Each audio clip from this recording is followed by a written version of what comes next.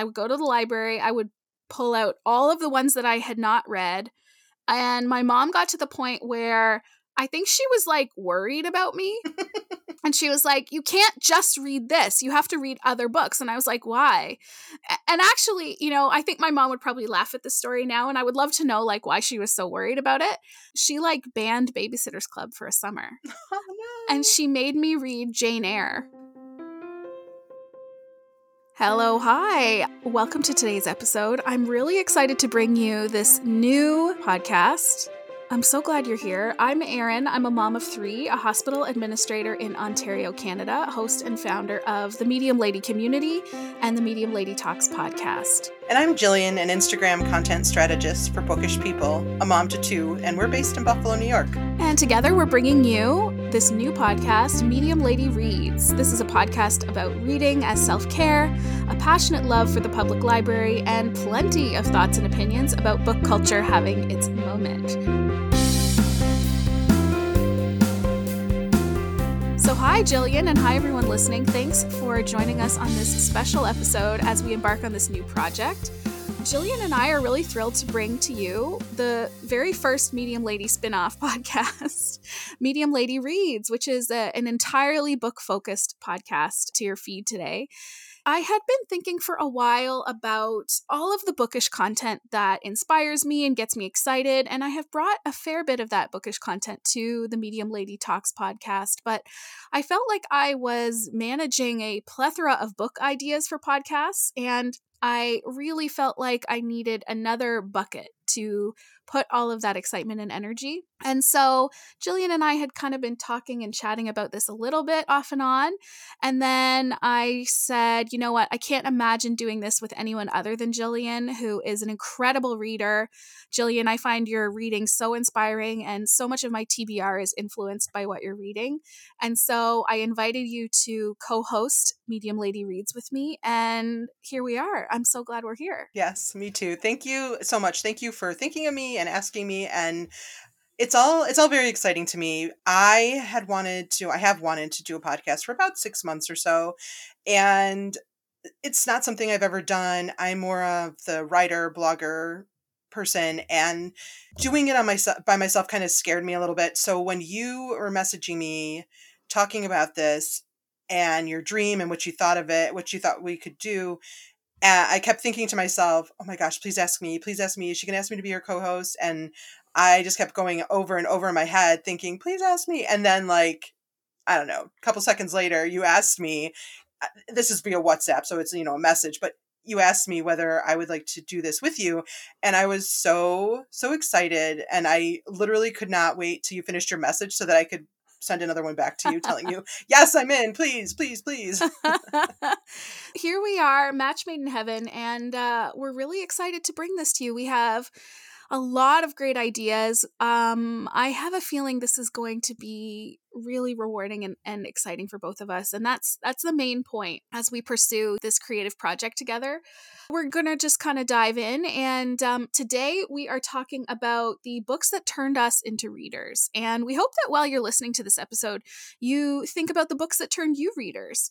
Before we do that, though, Jillian, we're going to kind of warm up a bit. Jillian, how's your reading going? It's okay. I got to be honest. May was a rough month for me. I don't know what it was. I know there was a book or two that I read that was a bit slow. We started off with one of our buddy reads, and I didn't love the book that we read as a buddy read.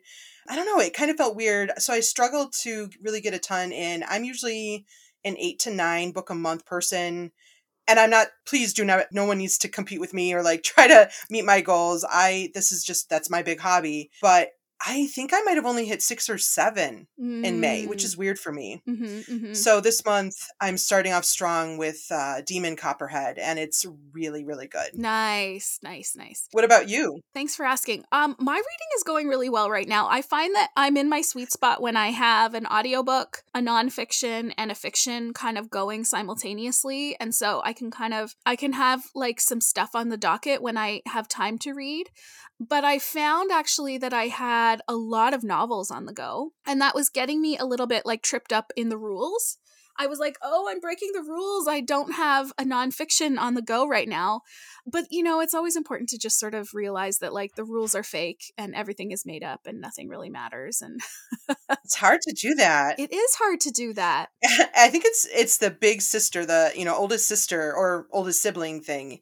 It's hard to like break those rules in your head that you don't have to follow what you've already always done. It's okay to break that. Yeah, and that's like you saying like, I like to know that I'm on pace to read 8 or 9 books a month.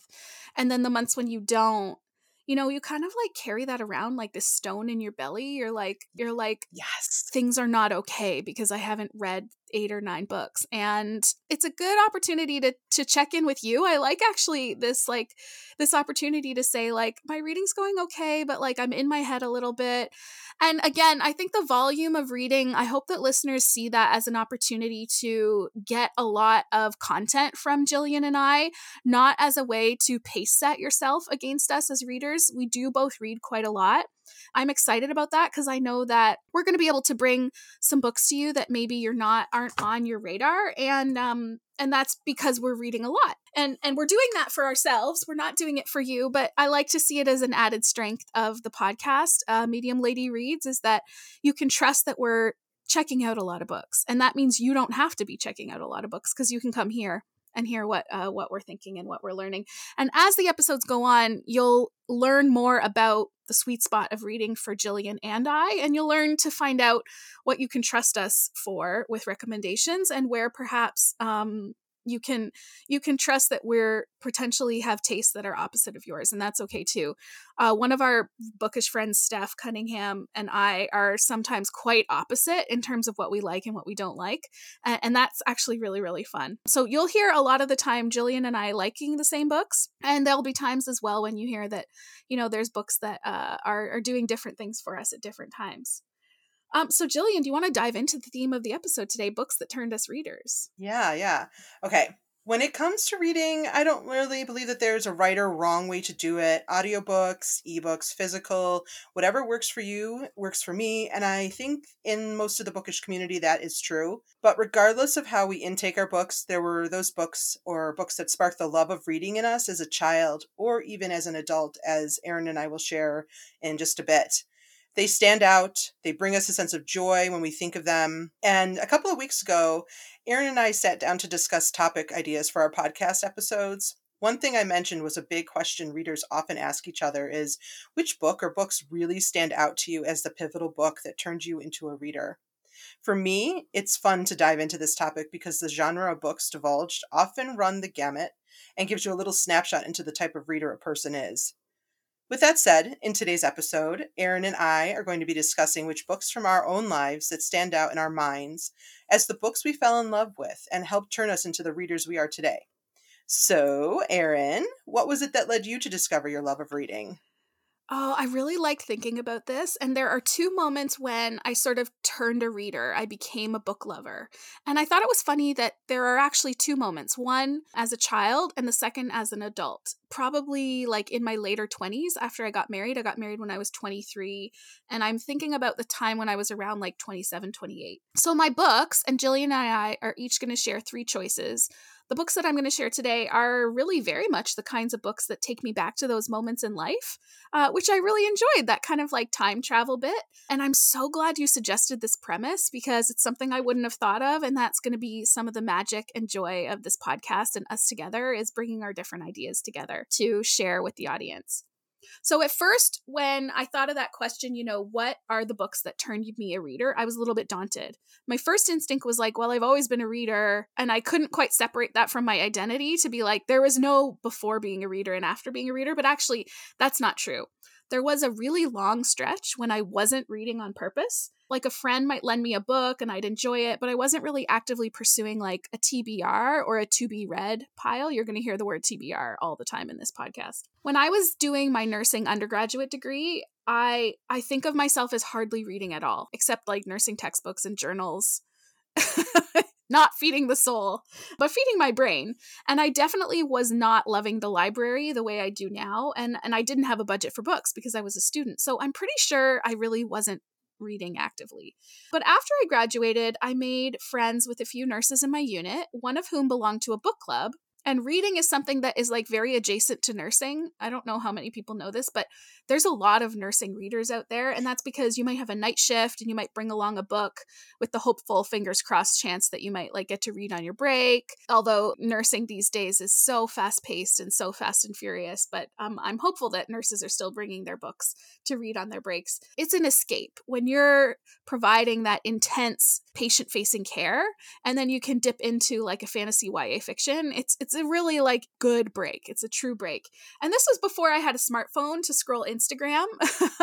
I think if I'd had a smartphone to scroll Instagram, I probably would be doing that on my break, but I didn't have that. So I was really in an environment where people were talking about books and people were reading. One of my nurse colleagues, Beth, invited me to join a book club with her older sister and her friends, and I joined that. And then my reading kind of took off from there as an adult, and I think I've been reading pretty consistently since then. So my first book, that was a long preamble, but my first book that turned me back into a reader is actually my favorite book of all time, which is Cutting for Stone by Abraham Verghese. Cutting for Stone was published in 2009, and I think I must have read it around that time or after. And this is listed as historical fiction, but there's a very, very long timeline in the book that takes place between Africa and the US. So here's a little bit of the premise. A sweeping, emotionally riveting first novel, an enthralling family saga of Africa and America, doctors and patients, exile and home. And I just got goosebumps reading that. Marion and Shiva Stone are twin brothers born of a secret union between a beautiful Indian nun and a brash British surgeon at a mission hospital in Addis Ababa. Orphaned by their mother's death in childbirth and their father's disappearance, bound together by a preternatural connection and a shared fascination with medicine, the twins come of age as Ethiopia hovers on the brink of revolution. Yet it will be love, not politics, their passion for the same woman, that will tear them apart and force Marion, fresh out of medical school, to flee his homeland. An unforgettable journey into one man's remarkable life and an epic story about power, intimacy, and the curious beauty of the work of healing others. Now, I remember this being a book club list with Beth, and I remember reading it and loving it, but I do not remember the book club meeting at all. And I actually have a lot of weird memories about that book club, which is maybe another episode. But here's a little more quick information about this book. So Cutting for Stone was published in 2009, and it stayed on the New York Times bestseller list for over 2 years. One of the things that catapulted it was listed as Barack Obama's reading list for that summer, and Barack Obama is an avid reader, and he shares his reading lists quite often, and they are very much, I think, something that people who are bookish, especially literary fiction and literary nonfiction, people tune into Barack for his, I just said Barack, Barack, President President Obama, people tune in to see what he's into.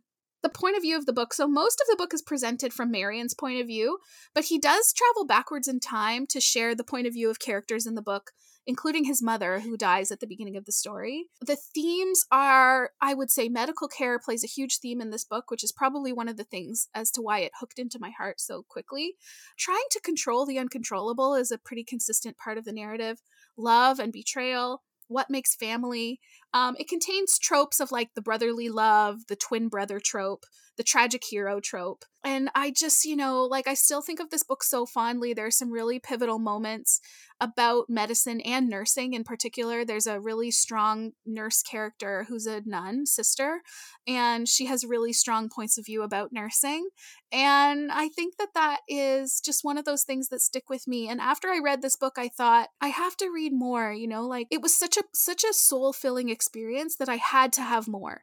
It didn't have to always be books like Cutting for Stone, and it actually often isn't, because Cutting for Stone is a once-in-a-lifetime kind of book. But, I just had to have more of that soul-filling experience, and I think I've been picking up books pretty much ever since. Jillian, have you read Cutting for Stone? I have a while ago, so I don't really remember it, but I do remember it being very heavy. Yeah. Emotionally. Yeah. But in a good way. Yeah. So for listening to you talk about it, I want to go back and reread it. There are so many books that as I went through this whole, preparing for this episode, that I'm like, I think I really want to go reread this book.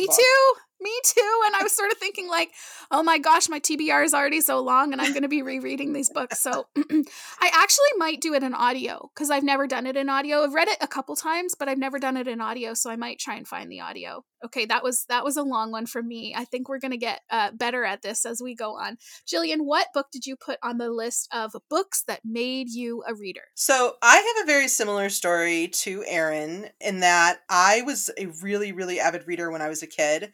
I pretty much read constantly, but somewhere between being a kid and a grown-up, probably college age, maybe getting the 9 to 5 job, I kind of forgot what it was like to be a reader. I would read books, mainly nonfiction, and it would be ones that were recommended to me or that I saw people I followed on Instagram or Facebook recommending, but I wasn't really reading, and I kind of forgot that. Like, it wasn't even like a thought, maybe I should pick up a fictional novel. I just forgot. However, around the start of the pandemic, I connected with a woman on Instagram. Her name is Liz. Her handle is @everyone'slibrarian.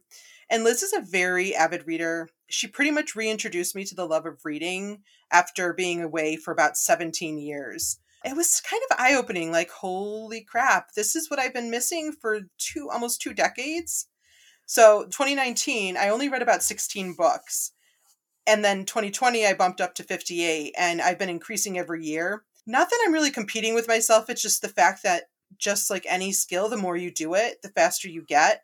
So it's kind of what's been happening. And now I actually track a TBR and I'm very actively borrowing books from the library. So I am able to be mindful of what I'm borrowing from the library versus just what people recommend to me. But the first book I wanted to mention as a book that turned me into a reader was Sold on a Monday by Christina McMorris. Sold on a Monday is listed as historical fiction, and honestly, it's a very, very sad premise. But it was given to me as a gift by Liz, and I thoroughly enjoyed it, and it spurred me forward through the rest of the year. So here's the setup. 2 children for sale. The scrawled sign peddling young siblings on a farmhouse porch captures the desperation sweeping the country in 1931. It's an era of breadlines, bank runs, and impossible choices. For struggling reporter Ellis Reed, the gut-wrenching scene evokes memories of his family's dark past. He snapshots a photo of the children, not meant for publication, but when the image leads to his big break, the consequences are devastating in a way he had never imagined. Haunted by secrets of her own secretary, Lillian Palmer sees more in the picture than a good story, and is soon drawn into the fray. Together, the two set out to right a wrongdoing and mend a fractured family at the risk of everything they value. Inspired by an actual newspaper photo that stunned readers across the nation, this touching novel explores the tale within the frame and behind the lens, a journey of ambition, love, and the far-reaching effects of our actions. It was heart-wrenching, and as a mom, when I read the book, I remember feeling that my heart broke a little bit, thinking about how it would be possible to put a sign on your children that's saying they were up for sale. But as you read the book, you learn a lot about the strength of a mom because of why she did it. And, the whole journey from putting them up to the conclusion. It's a lot, and it definitely is not going to be a book for everyone, but I thoroughly enjoyed it. And it was so good that it was, what can I read next? What book can let my mind escape the pandemic at that time into a new world and just enjoy it and completely get absorbed into it? I've never read this. It's really good. It seems like a mood read. And I think that's something that I wouldn't be able to have discerned when I turned back into a reader. I was just kind of reading the next thing that either had a good cover or was getting good reviews. But now I'm like trying harder to pick the books that are aligned with sort of where my energy is at. But I've never read this, but it sounds great. It is. It's very, very good. Just probably some trigger warnings for those who struggle with any sort of books about children and potential abuse and things like that. I would definitely recommend looking into those. Okay, so Erin, what is the next book that made you a reader? Okay, so I debated this next book heavily because there were a few from my book club era that got me thinking about genre and what I liked and what I didn't like that put me on the path that I'm on now, maybe 15 years later. What were the books that sort of put me on a fork in the road, left or right, to keep me reading? Whereas sometimes, and there's maybe listeners who can relate to this, is you have a book in your hands and it kind of stalls you out. And you don't pick up a book for a really, really long time because you're stalled out by that one book. And we all feel this pressure is you start what you finish. So if you pick up a book and you haven't finished it, you need to finish it before you can move on and indulge in another book. And that's a myth that Jillian and I will keep trying to dispel to you through Medium Lady Reads in future episodes. But I think that there were some books that maybe kept my momentum because I wasn't stalling out. So this next book, I was trying to think of a book in that book club era, but then I actually thought about high school reading, because in high school you're reading because you have to, but that can sometimes also influence you reading because you want to. I think that's probably the hope of many, many teachers out there. So in high school, there was a specific book and a specific genre that I definitely found myself seeking out afterwards, and that is science fiction. And the book I'm going to share is called Ender's Game. It's by Orson Scott Card, and then there was a series of books that followed, and I've read those books as well. So I'm a little bit embarrassed to admit that this is a book that turned me into a reader. I'm wondering how many of my friends or people in my generation who read this book in grade 9 are like groaning right now. They're like, oh, I hated that book. Science fiction, ew, gross. And I feel like this is a real like nerdy Keener choice. So I'm a little self-conscious, but it's the truth. It is a book that turned me a reader, because for the 5 to 6 years that followed, I would find myself picking up the rest of the books in this series and feeling really compelled by the layered nuance of storytelling within the sci-fi genre. Ender's Game is considered a science fiction classic. So here's a little bit of the premise. Andrew, Ender Wiggin, thinks he's playing a computer-simulated war games, when he is, in fact, engaged in something far more desperate. The result of genetic experimentation, Ender may be the military genius Earth desperately needs in a war against an alien enemy seeking to destroy all human life. The only way to find out is to throw Ender into even harsher training, to chip away and find the diamond inside, or destroy him utterly. Ender Wiggin is 6 years old when it begins, and he will grow up fast. But Ender is not the only result of the experiment. The war with the buggers has been raging for 100 years, and the quest for the perfect general has been underway for almost as long. Ender's 2 older siblings, Peter and Valentine, are every bit as unusual as he is, but in very different ways. While Peter was too uncontrollably violent, Valentine very nearly lacks the capability for violence altogether. Neither was found suitable for the military's purpose, but they are driven by their jealousy of Ender and by their inbred drive for power. So, some quick info about this book. This book was written as a short story in 1975, but completed later as a novel in 1985. So, like a whole decade later, evolved into something quite different, and then evolved into, I think, like 5 or 6 books that followed afterwards. I think the reason this captured my attention so much is that I never realized that science fiction could also be sort of pulled apart for thematic analysis. And when you're in English class, that's essentially what they're teaching you. And that's a practice that like I still really love to this day. I still really love pulling apart a book and saying, what is this book? What are the messages that this book is actually trying to say about things that maybe aren't actually happening in the story? Most of the book is presented from Ender's point of view, although we occasionally do have the view of a couple of other side characters, the siblings, for example. The themes, very thematic on the idea of a game. What makes a game a game? What makes a game more serious? The roles of children in the world, the roles that children play as like the hope for humanity. There's a lot of themes about compassion and empathy, ruthlessness. Some of the tropes in this book, I would say, like, is very heavy on the child savior trope. Very heavy on the complicated protagonist trope. You know, again, Ender is seen as this child savior, but there is a lot of violence. I would say there's a trigger warning for violence in this book, and Ender is often the one dealing out that violence. So you kind of get a little bit of like, how can someone who's seen as being so good also be so violent? Orson Scott Card wrote 5 other parts to the Ender series, in addition to creating several new series. I think there were lots of plays, short stories, and a handful of other novels. Notable thing is that Ender's Game won both the Hugo Award and the Nebula Awards. And then the sequel also won the Hugo Award and the Nebula Award. These are awards for science fiction writing. And it's very notable to win both in one year. It's not very often happening. You know, I thought to myself, like we said before, like, should we reread? I want to reread Cutting for Stone. I want to read the book that you suggested. And I thought, you know, I still might really like this book, but so many things that we love from our past, I think we're finding as millennials are becoming problematic. Mm-hmm. And there was a small part in my brain that was like, I should just check and see if this has become problematic in the time since it was part of school. And so is it problematic, Jillian? And I found out, yes, it is. It is indeed problematic. So not Ender's Game, the book, so much as Orson Scott Card, who has been vocally against laws that support same-sex marriage. wrote a very thinly veiled racist fiction piece in 2013 that was speculative fiction about Barack and Michelle Obama. So, that leaves me with a lot of ick about this book, and especially the author. Yeah. Like, Jillian, what do you think about this? Like, we're not the only readers who are captivated into reading by problematic authors. No, definitely not. The J.K. Rowling is a great example of this, where her books are just incredible, but she is not an incredible person. So I don't know. It's hard. It's certainly, I think, okay to reread it for nostalgia's sake, but I think it kind of, for me, it feels like if I'm borrowing it from the library, I feel a little bit more okay about things versus buying it straight off the shelf. Yeah. And supporting the author. Right. That's a good way of putting it, I think, is like consuming the material without putting money in that person's pocket or amplifying their platform. Yeah. And I think it's actually something that like our parents didn't have to deal with. I agree. And I hope our kids don't have to deal with. I think it's kind of this like interesting period in time that we do have a responsibility to kind of reckon with these things more so than folks in the past, even authors like Dr. Seuss, for example. Yeah. We just have to we have to develop conviction about the right way to approach and treat authors and their art and their content.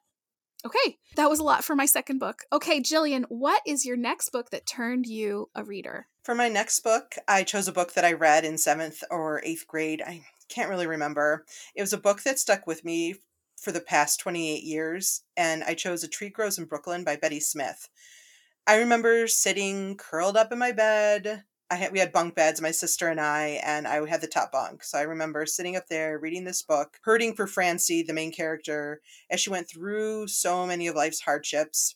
I haven't read it since 8th grade, though, but when I'm asked by anyone what my favorite book is from childhood, I always say A Tree Grows in Brooklyn, because I know that I loved it. I remember talking about it constantly at the time, but I mean, it's been a lot of years since I was in 7th or 8th grade.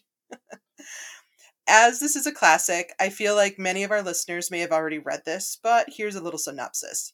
A Tree Grows in Brooklyn is a poignant and moving tale, filled with compassion and cruelty, laughter and heartache, crowded with life and people and incident. The story of young, sensitive, and an idealistic Francie Nolan and her bittersweet formative years in the slums of Williamsburg has enchanted and inspired millions of readers for more than 60 years. By turns overwhelming, sublime, heartbreaking, and uplifting, the daily experience of the unforgettable Nolans are raw with honesty and tenderly threaded with family connectedness. And a work of literary art, but brilliantly captures a unique time and place, as well as an incredibly rich moment of universal experience. I remember as I read this book, I cried so hard, and I actually believe that this might be one of the reasons why I love books today that make me cry. The more emotional upheaval, the better, which I know not everyone agrees with, but I really love a book where you cry. Like, you'll see it on TikTok or Instagram where it'll be a reel and the person will, say something like, "These books killed me." And the second you watch it, read through all the novels that they are listing. I am the person who goes and adds almost every one to my TBR or to my library holds, because I love crying from books. I don't know why. I can't explain it. That might sound weird, but I'm an empath. So I feel everything super strongly anyway. So when I come across a book that leans into deep feelings, I always like to jump in and read it. And I almost feel sort of comforted by it. It's hard to put it into words exactly what I mean, so let's just say I enjoy reading emotional books.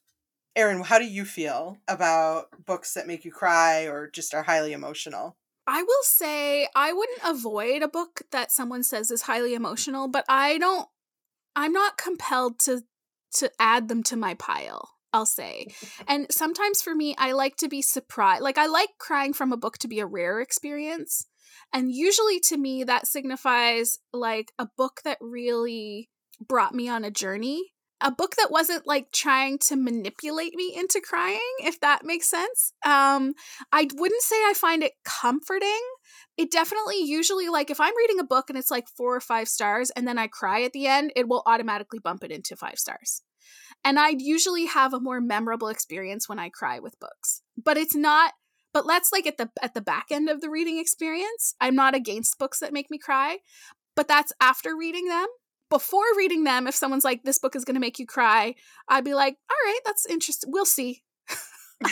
I'll be like, I'll be the judge of what makes me cry. I get it. I'm a sap. I cry at almost everything. You know, McDonald's commercials on the TV about whatever it might be, I'm crying. So it's almost guaranteed that if someone says it made them cry, it's going to make me cry too. But I like that you know that about yourself and you look for that experience. That is the thing that we want listeners to latch onto, is the best kind of reading is when you know what you need and you can find it. Absolutely agree. Yeah, that's when reading becomes self-care for sure. Okay, so what is the last book that you believe helped shape you as a reader, Erin? Okay, this one, I feel like we started with our adult readers. We're time traveling back to our childhood. My third book is Anne of Green Gables by Lucy Maud Montgomery. I have read and reread this book many times.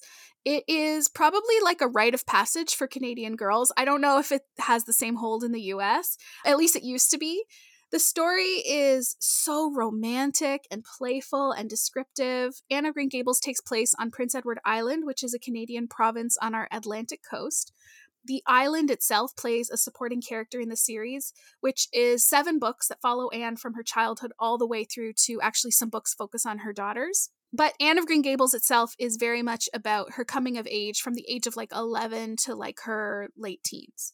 So here's a bit of synopsis. This heartwarming story has beckoned generations of readers into the special world of Green Gables, an old-fashioned farm outside a town called Avonlea. Anne Shirley, an 11-year-old orphan, has arrived in this verdant corner of Prince Edward Island only to discover that the Cuthberts, elderly Matthew and his stern sister Marilla, want to adopt a boy, not a feisty red-headed girl.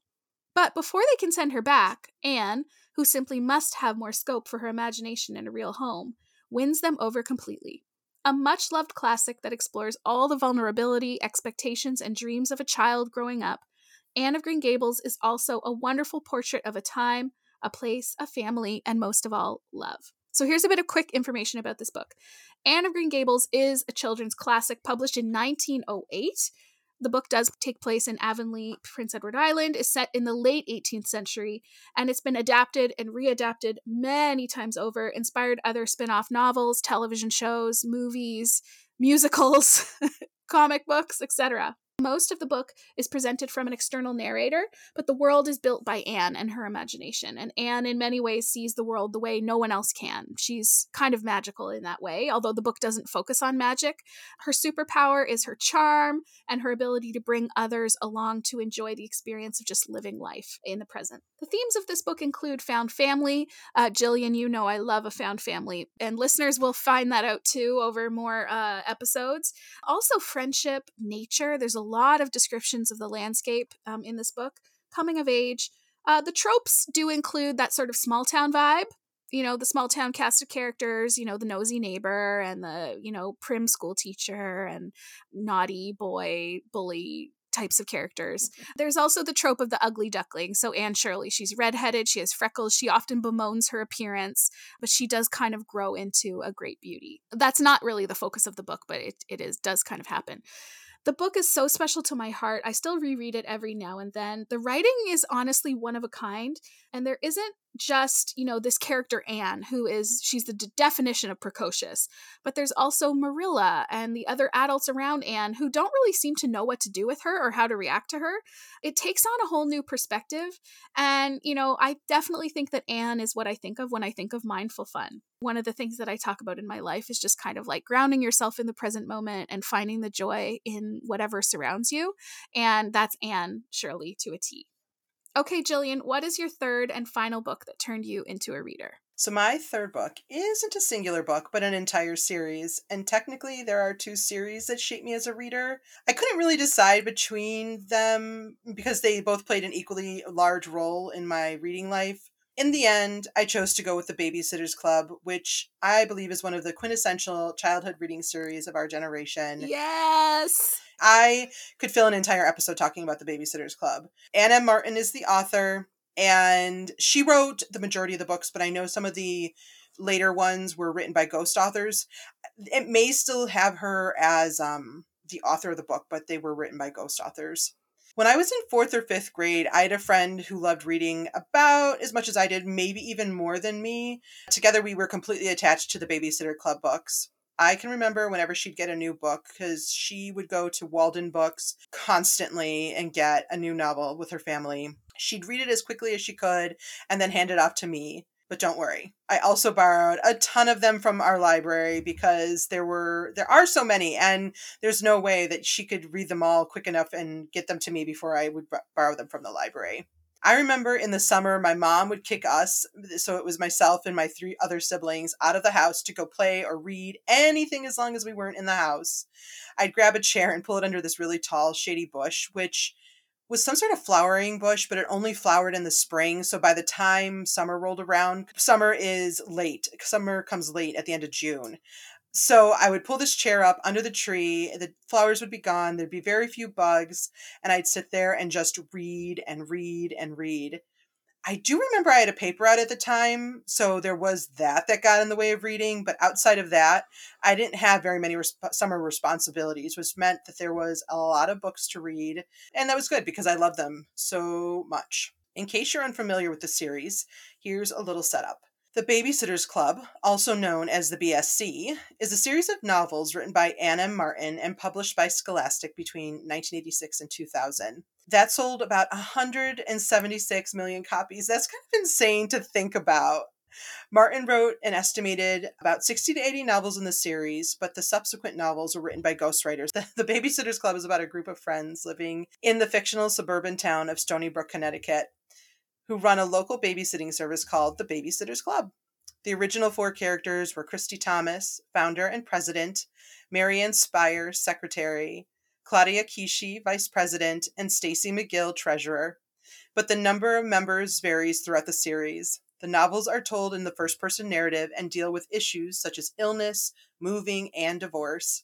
What's been kind of neat as an adult recently is on Instagram, I came across the painter of the cover images of the original books. I don't know if he did them all through. I kind of lost touch with them, obviously, as an adult. But the books from when I was a kid had these beautiful paintings on them. And I found the guy who paints them on Instagram, and he actually sells them to people. He doesn't say who, obviously, he sells them to, but he'll post a picture of the painting that he's just recently sold, and he'll say, off to a true Babysitters Club lover, or something like that. And it's just neat to think of these people who are like myself or you, and are buying these paintings to put in their offices or wherever. Amazing. That's amazing. Yeah. On Instagram, his name is Hodges Soleil Artist. And we'll have this information for you to just like kind of click on, so you don't have to worry about how to spell that. I love the Babysitters Club. I love, love, love them so much. I'm so glad that you put this in here. So yeah, tell us more. So anyway, my mom has always been a reader, and there were always books in my house growing up. But I would say that it was this series that led to me really embracing reading. I learned that books could be deeply enjoyable, and that you didn't need to read for any other reason than that, because it brings you joy. Though reading for other reasons is okay too. And if you're curious, like I mentioned in the beginning of this spiel, I will eventually mention the other series that I was deeply moved by as a kid, probably 8th grade. I'll share that in a future episode. But I had recently my kids watch the Babysitters Club live action show on Netflix. And I have to say, I really liked it. I'm not always a fan of books to TV or books to movies, but I really enjoyed it. I thought it was pretty good. Oh, that's great. I'm going to check that out. My kids, both my sons, have been reading the Babysitter Club graphic novels. Have you seen those? I have. I haven't read any, but I have seen them.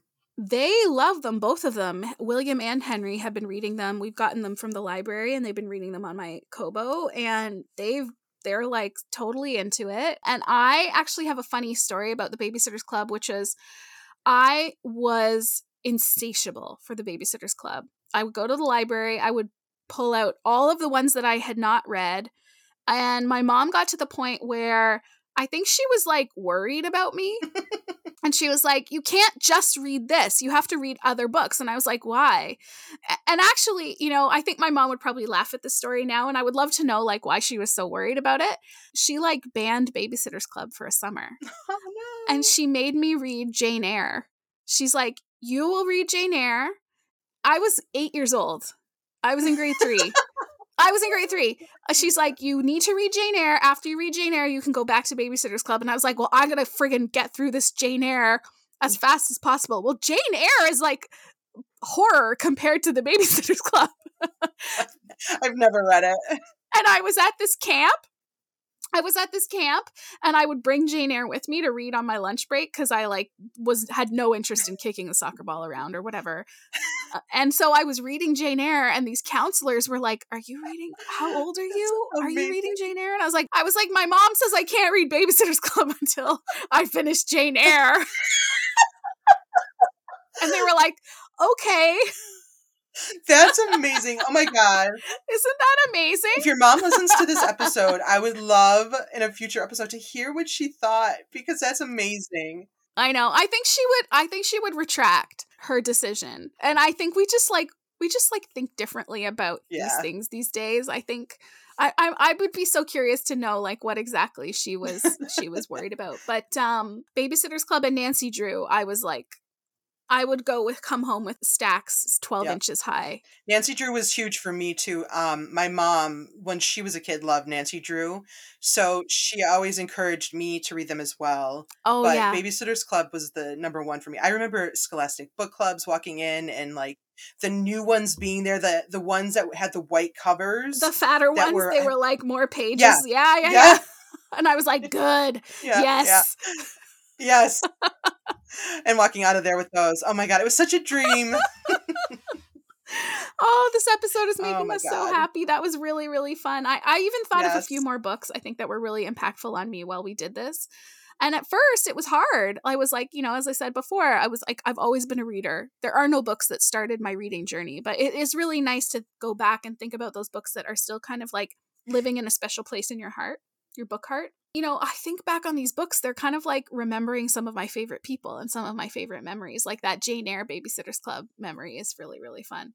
Yeah. I have to agree. I thought I knew where I wanted to start when we were thinking about this episode. But then after hearing what you said about getting back into reading as an adult, I realized how relevant my story of becoming a reader again after or during the pandemic. I love to reminisce. So honestly, it's one of my favorite things to do. I love doing it with my siblings. It probably drives them crazy. My mind just loves when I'm sitting there with nothing to do and I don't have my phone or I'm not reading a book. I will just sit there and I'll just start thinking back over things that have happened in my life. So this whole episode for me was a dream to prepare for. I'm so glad. Thank you for listening to us talk about the books that turned us into readers. And we're going to close Medium Lady Reads episodes with a segment we're going to call the Holds List. Jillian and I are very, very passionate about the library. I'm sure that will become clearer in future episodes if it wasn't super clear from this episode. We're both avid users. We both have very active hold lists. And we feel like that's something we don't hear a lot on book podcasts or book talk or IG. So we're hoping it's something new we can offer to the bookish community. So Jillian, I'm really excited to ask you, what's on your holds list? Oh my God. My library holds list is a little out of control. It almost always is a little out of control because, fun fact, if you didn't know this, most libraries, if there's a new book coming out, they will put it in their library catalog because they'll order it about a month or two ahead of the publication date. So you can go in and request it and be one of the top people in the holds list. Anyway, so what happens is my holds list has all these new books that are going to be published but aren't out yet. Right now I have 13 books on hold, but only 5 of those are ready and waiting for me. So I'll have to make a trip to the library this week. Those 5 are Yellowface by R.F. Kuang, Hang the Moon by Jeanette Walls, Warrior Girl on Earth by Angeline Boulley, Something Wild and Wonderful by Anita Kelly, Other Birds by Sarah Addison Allen. I think I'm most excited about Hang the Moon. I read The Glass Castle years ago and I absolutely loved it. Mm-hmm. And I know this is fiction, but I'm hoping that this book will be as good as her nonfiction books. Yeah, and it's been a long time since The Glass Castle was published. Yes, quite a while. As an adult, I always based my reading of books on where Seamus and I, my husband and I, were living at the time. And I remember where we were living and it was a long time ago. So what's on your holds list, Erin? Well, right now I also have 13 items on my holds list. Only one is ready for pickup, and it's Piranesi by Susanna Clark. This is a book I kind of impulsively decided to put on hold because Meredith Monday Schwartz from the Currently Reading podcast had listed it as one of her favorite books of all time, and I'm trying to do a more mindful read on people who influence my choices and whether or not they're actually a match for me. Because sometimes people might influence your choice because they're in your sphere. I listen to every Currently Reading episode, and so I feel like Meredith influences a lot of what I read. But I haven't actually thought, are my reading tastes aligned with her reading tastes? And so Piranesi is going to be the litmus test for whether that's actually true. And it might just give me a little pause when I hear Meredith say on the podcast, I loved this book, to think, will I love it? Do I love the same books that Meredith loves? So I'm excited about that. And then next up, I have Fourth Wing by Rebecca Yarros. This is a young adult fantasy fiction. It's been everywhere. Part of me was like, I'm not going to read that. And then I'm going to read it. I have book FOMO about it. It's giving very Divergent Hunger Games vibes. And while I wouldn't say Divergent and Hunger Games are some of my favorite books of all time, they're definitely books that I remember and I devoured reading, and that can be a really fun, entertaining reading experience. So yeah, those are the two books that I think are coming up next. And I have Warrior Girl Unearthed on my list. I think, number 2 in queue. So I'm really excited for that to come out because Firekeeper's Daughter was one of my favorite books of 2021. So good. And so I have super high hopes for Warrior Girl Unearthed. I can't wait to hear what you think of it, Jillian. Yes, I will let you know. The Piranesi, that is a book that I've had on my TBR for ages and I have yet to read. So I am very curious to hear what you have to say about that. And then Fourth Wing, I have not seen a single bad review about it. Me neither. I have that. That's one of mine on hold, but I'm super down the line, so it'll be a while. Yeah. Everybody loves it. Nobody hates it. So I'm well, all right. Not a single one. That's right. Yeah. Okay, everybody, that wraps up. Jillian, we did it. Our first episode. This wraps up the first episode of Medium Lady Reads. Medium Lady Reads is a spinoff of the Medium Lady Talks podcast and Instagram community. You can find me, Erin, on Instagram at medium.lady. You can find Jillian at JillianFindingHappy. Both will be linked in the show notes. For more of our current reads and other shenanigans, if you like this episode, please share it with another bookish friend or post on Instagram and be sure to tag us because we would be tickled pink to hear from you. Thank you so much for listening. I'm your host, Erin. And I'm your other host, Jillian. Until next time, we hope your library holds come up quickly. And your next book finds you exactly when you need it most. We'll talk to you soon. Bye. Bye.